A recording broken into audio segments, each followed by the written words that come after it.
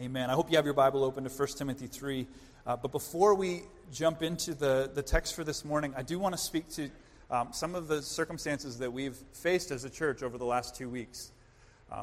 For those of you who weren't with us last Sunday, one of our elders stepped down.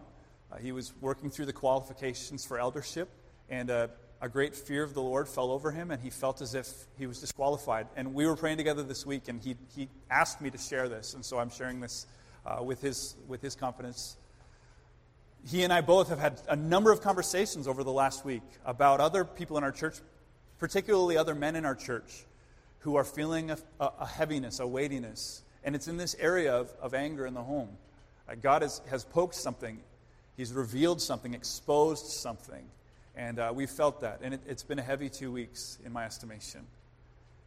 The fear of the Lord is moving. And I just want to say, good. Praise God. Can I remind you? The Holy Spirit is the one who brings conviction. Can I remind you? God says He disciplines those whom He loves. And so when He moves in our midst, and when He makes us uncomfortable, and when He exposes things and bubbles things up, and we have the hard talks, that is good for us. It's good for our church. It's good for all those involved. And it reminds me of this quote. That's one of my favorite quotes. It's lengthy. Bear with me as I read this. It's from James S. Stewart. He says, "What have been the eras of the church's greatest influence? What have been the moments of its most powerful impact on the world? Not the epochs of its visible might and splendor. Not the age of succeeding Constantine, when Christianity became imperialistic and all the kingdoms of the world and the glory of them seemed ready to bow beneath the scepter of Christ. Not the days of great medieval pontiffs, when Christ's vicar in Rome wielded a sovereignty more absolute than that of any secular monarch on the earth." Not there. Not the later 19th century, when the church became infected with the prevailing humanistic optimism, which was quite sure that man was the architect of his own destinies, that a wonderful utopian kingdom of God was waiting him just around the corner, that the very momentum of his progress was bound to carry him thither. No, not in such times as these has the church exercised its strongest leverage upon the soul and conscience of the world, but in the days when it has been crucified with Christ and has counted all things but loss for His sake. Days when, smitten with a great contrition and repentance, it has cried out to God from the depths. Church, I want you to hear from me. I have never felt more optimism, more hope for what God is doing in this place than I feel right now. I just sense that He's moving. I sense that He's working. He's brought us to our knees, and that's exactly where we need to be. As we're reminded here, that is the church that is fit for service. The church that is contrite. The church that is aware of its great need for Christ. The church that is not so enamored with the trappings of the world, but is clinging to Christ with all that they're worth. That's when the church is fit for service. God disciplines His church because He loves the world. The body of Christ, His agent to minister with grace and truth in the world. It's not a person, it's not a nation, and it's not a political party. It's the church. The church matters. And we're going to see that in our text this morning. 1 Timothy chapter 3, verses 14 to 16. Hear now God's holy, inspired, inerrant, living, and active word to us today. "I hope to come to you soon. But I am writing these things to you so that if I delay, you may know how one ought to behave in the household of God, which is the church of the living God, a pillar and buttress of the truth. Great He was manifested in the flesh, vindicated by the Spirit, seen by angels, proclaimed among the nations, believed on in the world, and taken up in glory." This is the word of the Lord. Thanks be to God. So as we look at our text and we look at this first verse, we learn here that Paul's intention was to return to Ephesus, which makes sense. The church was in crisis. He'd left Timothy there, and Timothy's facing some very real challenges. So Paul says, "Timothy, I want to get there. My intention is to get there." But here's the thing. Paul understood that God was Lord over his itinerary. And Paul, on many occasions, had tried to go one way, and the Lord had directed him another way. So he writes here and he says, Timothy, I'm trying to get there, but I'm writing this to you in my absence.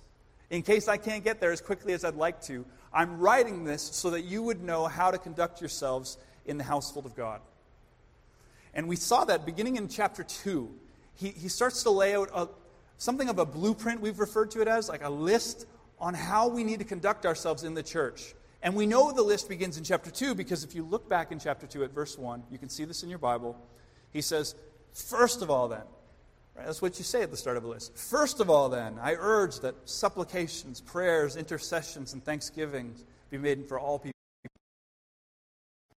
About the men need to pray and not fight, and the women need to not treat the church as a beauty pageant, and there's roles for men and there's roles for women, and here's what the leaders ought to do. And he's laying out for Timothy how they ought to conduct themselves in the church.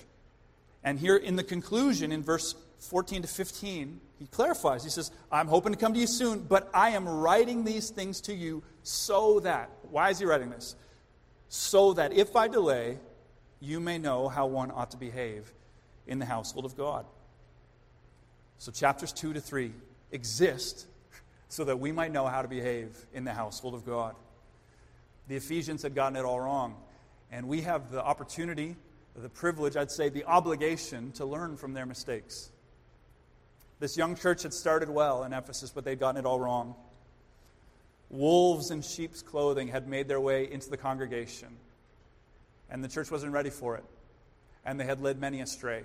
Some of the leaders in the congregation, they themselves had gone astray and led many in the congregation with them.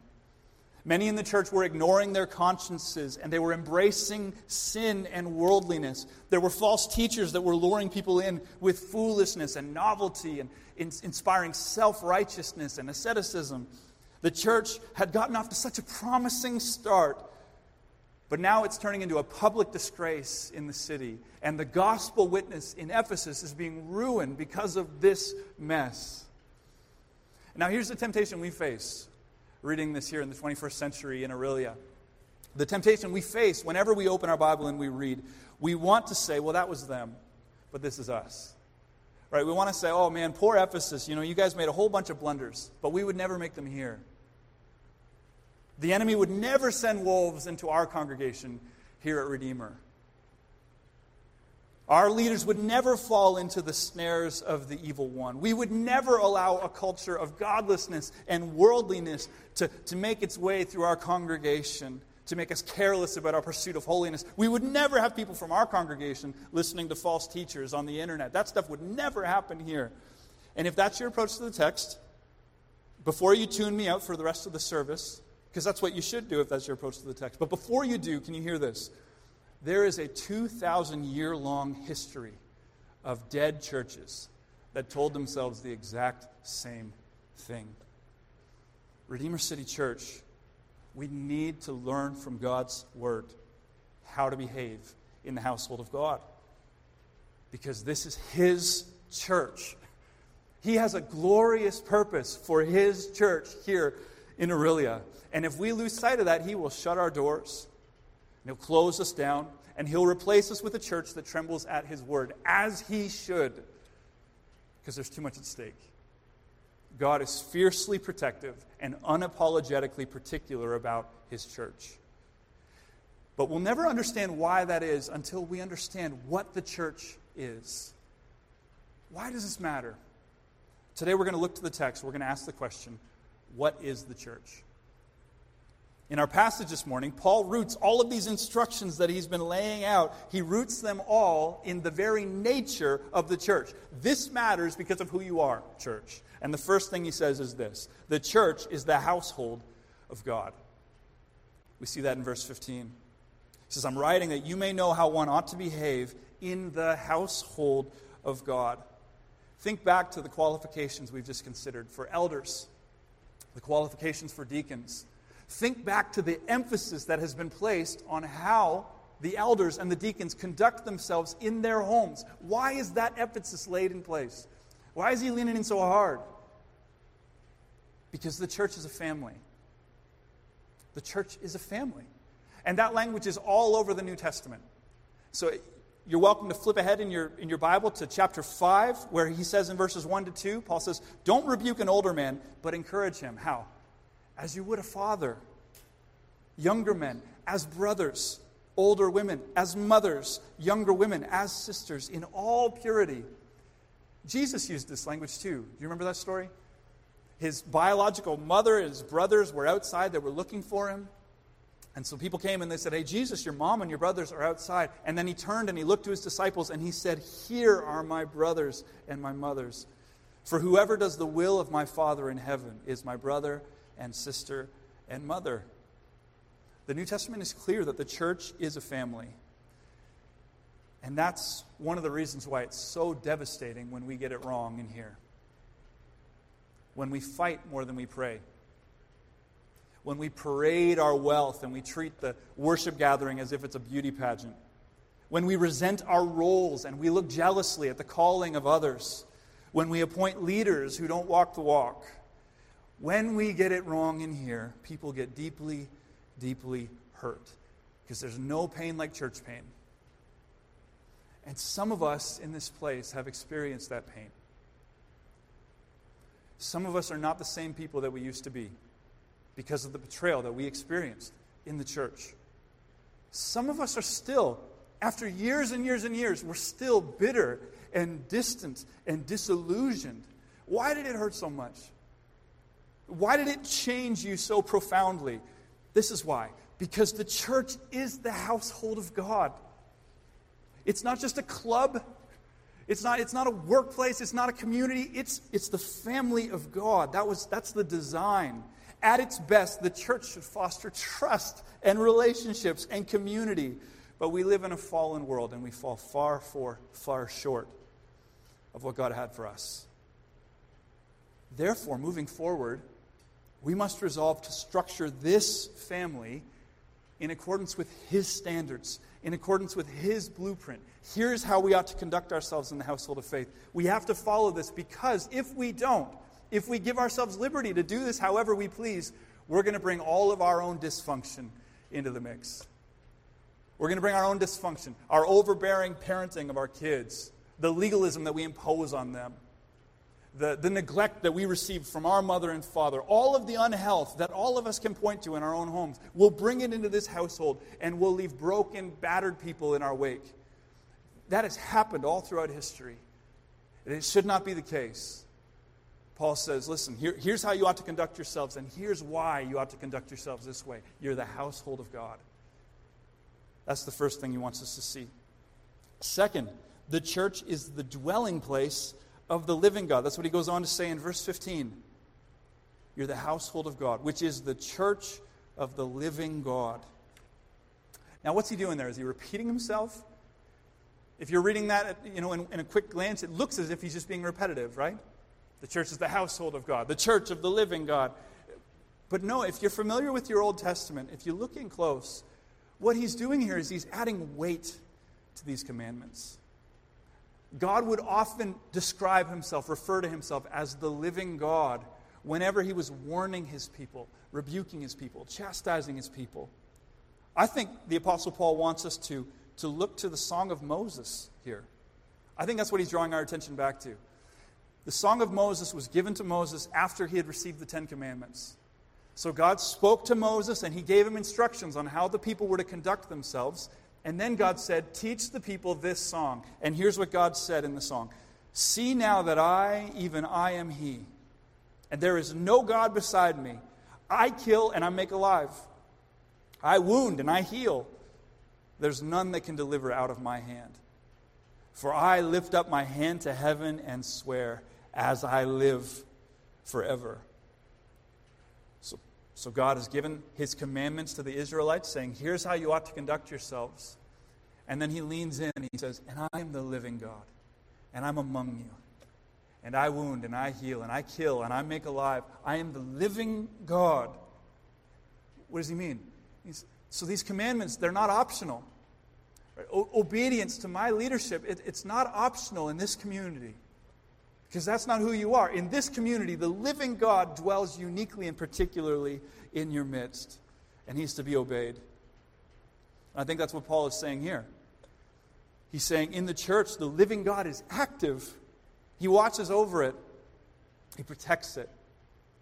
He purifies it. He roots out rebellion. He drives away the enemy. And Paul's reminding Timothy, the stakes can't be higher. Obedience to these instructions in the household of God, it's not optional. In the temple of Artemis, they can do as they please. The priests of Baal can live like hypocrites because those gods are dead. They're made of wood and stone. But this is the church of the living God. Ours is the God who struck down Nadab and Abihu when they wandered carelessly into the Holy of Holies. Remember that story from the summer? Ours is the God who struck down Uzzah when he reached out and he touched the Ark of the Covenant. Ours is the God who struck down Ananias and Sapphira when they lied to the Holy Spirit. And that story is in the New Testament. It is a fearful thing to fall into the hands of the living God. Our brother came under the fear of the living God last Sunday. And praise God for that. Our God is jealous for his glory. And this is his church. And he brings conviction. And when he does, we need to humble ourselves as we saw. We need to bow our knee, lest we find ourselves in opposition to the living God. As we were reminded last week, this great quote from C.S. Lewis. We're talking about Aslan. Aslan represents Christ in this book. And they asked, she said, isn't he safe? And Mrs. Beaver replied, safe. Who said anything about safe? Of course he isn't safe. But he's good. He's the king, I tell you. And the reason why he's so particular about his church is because, thirdly, the church is the pillar and buttress of the truth. A pillar and buttress of the truth. You see that in verse 15. So maybe you're here and you don't know what a buttress is. Those of you who are architecturally minded know, but for some of us, we have to Google these things. A buttress, you can imagine this supporting structure that holds up the wall, and it's leaning against the wall, bringing support. And he says that's what the church is. The church is a pillar, strengthening, lifting, a buttress, supporting the truth of God. Now, before we go further, I want you to see something.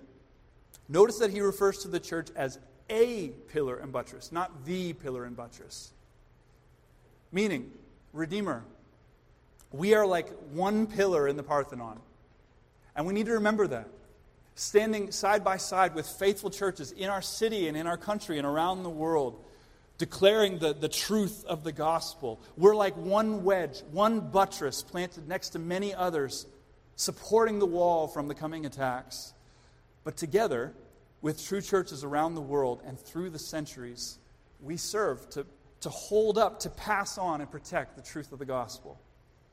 William Mounce argues that this is perhaps the most significant phrase in all the pastoral epistles. And what's so significant about this passage is that it reminds us of our purpose. When the church forgets her assignment, everybody suffers. And the church often forgets her assignment. We've witnessed this throughout history. There was a time when the church thought that her assignment was to seize hold of the political sword. Forced conversions and holy wars and tyranny ensued. The message of the gospel was obscured, and we are still facing the consequences of those actions today, hundreds and hundreds of years later. There was a time recently when the church thought her assignment was to model the corporate world. So we brought in CEOs to train our pastors and elders. And we franchised our favorite church models. And we worshiped at the cult of personality. But then those personalities fell and those franchises blew up. And now there are communities and cities that have a deep disdain and distrust for the gospel. At other times we've tried to turn the church into a self-help center. Other times we've tried to turn it into a community gathering place. Other times we've tried to turn it into a social welfare club. And listen, there's nothing wrong with social welfare clubs and gathering places and community centers, of course. But that's not what the church is. The church is a pillar and a buttress of the truth. That's why we exist. We exist to hold high, to pass on, and to defend the truth of the gospel of Jesus Christ. That's it. That's who we are, church. In our preaching, our evangelism, our mission, our discipleship, our corporate worship, in anything and everything that we do, we're called to celebrate and proclaim the truth of the gospel of Jesus Christ. And we're called to defend it. The overseers in Ephesus failed in this assignment. So they were being called to action once again. when false teachers come in and they distort the gospel, it's our responsibility as the church to rise up and say, no. When false teachers come in and they try to impose legalism and all of this self-righteousness onto the gospel, we stand up and we say, no. When false teachers come in and they bring in all this foolishness and their myths and try to turn this into some speculative game, we stand up and we say, no. When false teachers come in and they try to take the gospel and politicize it and use it for their political agendas and aims, we say, no. No. We're called to defend the truth of the gospel of Jesus Christ. So why is God so serious about the health of the church? Here's why. Because if the church loses sight of her mission, if Redeemer loses sight of the mission, then the truth will not be held high in our city. And if the truth is not held high in our city, then lost people go to hell. Those are the stakes. That's the urgency. Woe to the church that's taken off of mission, that fails to hold high the truth of the gospel, and that pursues any other end. That's not why we exist. God won't have it. I want to remind you what we read in chapter 1. Paul writes, this saying is trustworthy, deserving of full acceptance. What is it? That Christ Jesus came into the world to save sinners, of whom I am the foremost. But I received mercy. Why? For this reason, that in me as the foremost, Jesus Christ might display his perfect patience as an example to those who would believe in him for eternal life. Hear this. Jesus is on a mission to save sinners. That's our King, and that's what he's about. He saved Paul for this reason, that in Paul, people would see a transformed life. They would see the gospel of Jesus Christ on full display. They would see that there is hope for sinners. This is why God saved you, friends. This is why he saved me. He saved us, that we might proclaim, that we might be a testimony to the watching world, that there is a God who saves sinners. And so with every ounce of energy that we have, we need to point to the truth of the gospel of Jesus Christ. And that truth of the gospel is not revealed in a set of dogmas or a set of theological treatises. No, no, no. The truth of the gospel is revealed in a person. Jesus said that. He said, I am the way, the truth, and the life. No one comes to the Father except through me. One author summarizes, the heart of Christianity is not an idea, but a brute fact. Not a theory, but a particular human life. Not a general principle, but a person with a name.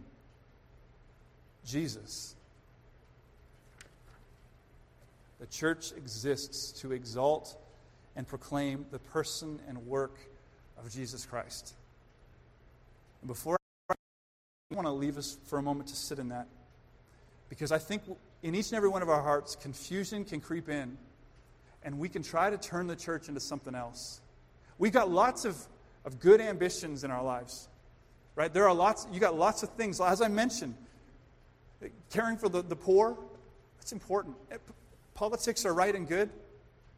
Community and gathering, all of these things are important. I want those things here in a really things. They're worth pursuing. But that's not the church. That's not what we're about. And it's just a good time for us to be reoriented, because in our hearts, we're going to feel these desires to try to take the church and try to weaponize it, mechanize it, move it in the direction of our passions, our zeal. We need to be reoriented by the text right now. This is what we're about. Jesus Christ and him crucified. Thus, in verse 16, having finished with his instructions for the church, Paul explodes in this hymn of praise, this beautiful summary of the truth that we exist to proclaim. Here it is in verse 16. Are you ready? Great indeed, we confess, is the mystery of godliness. He was manifested in the flesh, vindicated by the Spirit, seen by angels, proclaimed among the nations, believed on in the world, and taken up in glory. In this brief verse, the Apostle Paul summarizes the life of Christ in this beautiful hymn. From his incarnation to his ascension, this is the truth that we proclaim. So I want to just sit in this to worship our way through this as we come to a conclusion this morning. What do we proclaim? We proclaim that Jesus was manifested in the flesh. Our God became a man And that should blow our minds every time we say it. Our God, the creator of heaven and earth, he became a man. He humbled himself, took on human flesh. Our God is not a distant and cold God. He's gentle and lowly. He draws near to us. Our God is not a disinterested God. On the contrary, he came to be close to the brokenhearted. He entered into our broken world so that he could lead us home. That's who he is. We proclaim that he was vindicated by the Spirit. And we see this all through Jesus' life and ministry. So when he was baptized, for example, you remember what happened? He went down with John the Baptist and he went to be baptized. And as he was being baptized, the Holy Spirit descended on him like a dove. And in case we weren't connecting the dots, the Father declared from heaven, "This is my beloved Son, with whom I am well pleased." The Spirit vindicated his ministry as Jesus healed the sick, and he restored sight to the blind, and he called to those who were dead, and they walked out of their tombs. And he healed the woman who was bleeding, and he multiplied the loaves and the fish. And Jesus, in his miraculous ministry, met us in our need. He revealed himself to be the one that we have been waiting for, the one that we need, the God-man. He lived perfectly, obeyed perfectly. He was everything that we want to be that we fall short of, the perfect man. And then he died for our sin. He bore in his flesh the curse for all the wrong that we have done. He was crucified, dead, and buried. But 3 days later, the Spirit vindicated him again as Jesus walked victoriously out of the tomb. He's conquered sin and death once and for all. He holds in his hands the keys of death and hell. There's freedom, and there's life, and there's forgiveness, and there's hope. And his name is Jesus Christ, vindicated by the Spirit. We proclaim that, church. And we proclaim that he was seen by angels. I imagine we don't talk about this when we talk to our neighbors, do we? It's powerful. Matthew Henry says this. He's talking to the angels. He says, they worshipped him. They attended his incarnation, his temptation, his agony, his death, his resurrection, his ascension. This is much to his honor. It shows what a mighty interest he had in the upper world, that angels ministered to him, for he is the Lord of angels. The Lord of hosts. We sing that in a number of our songs. That's what we mean. It's the host of angelic armies. He possesses all authority. His kingdom is advancing powerfully and gloriously in the world. Jesus is the God of angel armies, and he's come. Who can stand against him? When we see him for who he is, we declare with the Apostle Paul in Romans 8, I'm sure that neither death, nor life, nor angels, nor rulers, nor things present, nor things to come, nor powers, nor height, nor depth, nor anything else in all of creation will be able to separate us from the love of God that is in Christ Jesus, our Lord. Who could stand between us and him? The God of angel armies. So we proclaim him among the nations, Paul goes on to say. Here's a king who unites every tribe, every ethnicity, every tongue, every cultural barrier that would divide us. Here's a king whose invitation is not hindered by any of those barriers. He says, go. To the Jews, he says, come to me. To the Greeks, he says, come. To the Gentiles, he says, come. To the rich, come. To the poor. To the men, to the women, to the slave, to the free, to all who have ears to hear, let them hear. He says, come. Jesus said, go therefore into all the nations, baptizing them in the name of the Father, the Son, and the Holy Spirit, teaching them to observe all that I've commanded you. Behold, I'm with you always to the end of the age. That's what we're about, church.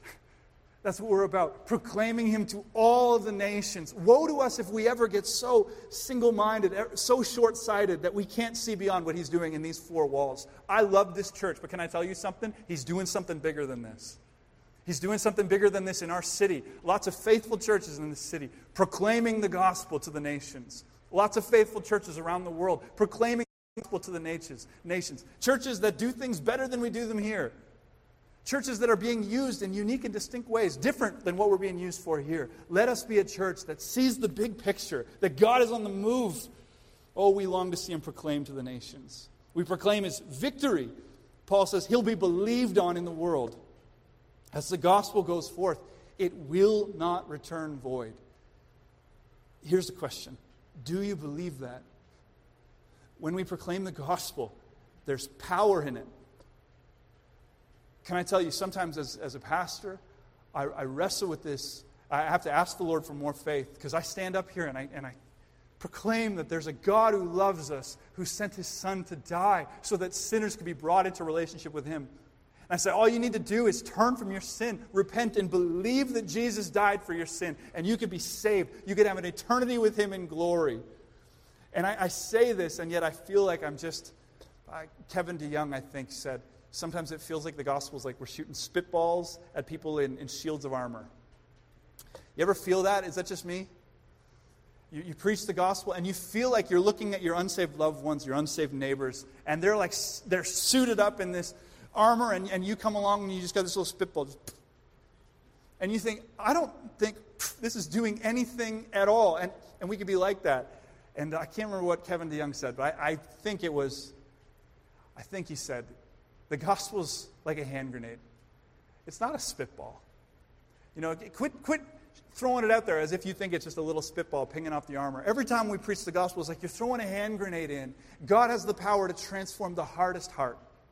Even this morning, even right now, He has the power to take a heart of stone, someone who is dead in sin, and to bring them to life. The gospel has power to save. And so the Bible tells us that we're to be ever being filled with the Spirit. We as the people of God need to roll out of bed each morning. We all have the Spirit if we're in Christ. The Bible says, because you are sons, God has sent the Spirit of His Son into our hearts, crying, Abba, Father. So we have the Spirit. But then in Ephesians, Paul says, you need to be filled with the Spirit. Ever being filled with the Spirit. I'm doing this, sir. It's like a hand in a glove, is what my friend Tim Kerr always says, where you feel the power of the Spirit. We need to be praying that every morning, and then we go into the world, and with all that we've got, we proclaim the truth of the gospel. And Paul says, He will be believed. He will be believed. In Philippians 2, 9-11, it says, therefore God has highly exalted Him and bestowed on Him the name that is above every name, so that at the name of Jesus every knee will bow in heaven and on earth and under the earth, and every tongue confess that Jesus Christ is Lord, to the glory of God the Father. Every knee will bow, every tongue will confess one day. Our God is victorious. Jesus declared, I tell you, you're Peter, and on this rock I will build my church, and the gates of hell shall not prevail against it. We're in a season of unrest. Here in Redeemer, we're feeling a bit of unrest. Here in Canada, we're feeling lots of unrest. And it's easy for us to succumb to despair. It's easy for us to look at all of these challenges and these circumstances and to hide our heads in the sand. And can I tell you, God's Word won't let us do that. Jesus wins. And what we see in God's Word is that it's times when our circumstances seem most bleak. It's times when we feel like we are at our weakest, when God does the greatest, most powerful things in our midst. That's how He operates. He does things in such a way that nobody would ever give credit to us, that nobody would ever give credit to you, but all glory would go to God. All glory to Christ for what He's done. He is working. He is working, and the gates of hell shall not prevail against it. Oh, that we would believe that afresh. Oh, that we would roll out of bed each day, believing that, walking in that authority, walking in that confidence, asking God, what are you going to do in our midst? One of the things we worked through over this weekend is we looked at the survey, and I was so encouraged to see how many in the congregation say that they have shared the gospel more than 5 times this year. And I would just say, praise God for that. And I would say, hey, next year, let's share the gospel 25 times, 35 times. Let's send it out there because let's just be throwing seeds and wait and see what God will do in our midst. Let's walk with authority and confidence and boldness. I love what we see here. Paul finishes and he says, here's what we proclaim. We proclaim that He was taken up in glory. So Jesus ascended to heaven, and He sitteth upon the right hand of God the Father Almighty. From thence He shall come to judge the quick and the dead. We worked through that this summer. Jesus reigns. The Father has enthroned Him, God's Word says, far above all rule and authority and power and dominion, and above every name that is named, not only in this age, but also in the one to come. He put all things under His feet and gave Him as head over all things to the church. Here we come back to the church. Put him as head over all things to the church, which is his body, the fullness of him who fills all in all. Jesus reigns, and he is the head of the church. And we are now the fullness of him, going out into the world, doing as he pleases, following his lead. We exist to bring him glory. We exist to proclaim this gospel story. We exist to lift high and to defend the truth of the gospel of Jesus Christ. We exist to pass on that which we have received from generations past. This is the hope of the world, and it's why we exist. It's who you are, church, and it's whose you are. When we see who we are, that we're the household of God, that we're the church of the living God, that we're a pillar and buttress of the truth, then we will take very seriously God's instructions for us as his people. When we see whose we are, that we were purchased by the precious blood of Jesus Christ, and that he's enthroned as the head of this church, then we will abandon any notion that we have of attempting to do things our own way. So, church, I ask, will we resolve to follow his lead? Will we tremble at his word? Conduct ourselves with the knowledge that the living God is in our midst? Will we hold the truth of the gospel high? Will we defend it from the attacks that will arise from without and from within? If we will do this, if we will make this our aim and set aside all of these other ambitions, if we will make this our aim as the church of the living God, then we will see things that will defy our wildest imagination. I believe that with every fiber of my being. We will see hearts of stone transformed into hearts of flesh. We'll see people who are dead in their sin come to life. We've seen that. I believe as we lean into the Lord, we'll see more and more of this. We'll see broken marriages revived with gospel hope. We'll see men and women and boys and girls growing in holiness from one degree of glory to the next. We'll see the body of Christ working in unity, with every member mobilized and functioning as it should, empowered by the Holy Spirit under the direction of Christ our head. And that will be a glorious thing, if we will resolve to let Christ lead this church, if we will resolve to tremble at his word. So can we do this, church? Can we set aside our agenda and invite him to lead us? Because we are the church. We are his church. So let's follow his lead. Let's tremble at his word, and let's proclaim this glorious truth with every breath in our lungs. This is the word of the Lord. Let's pray together.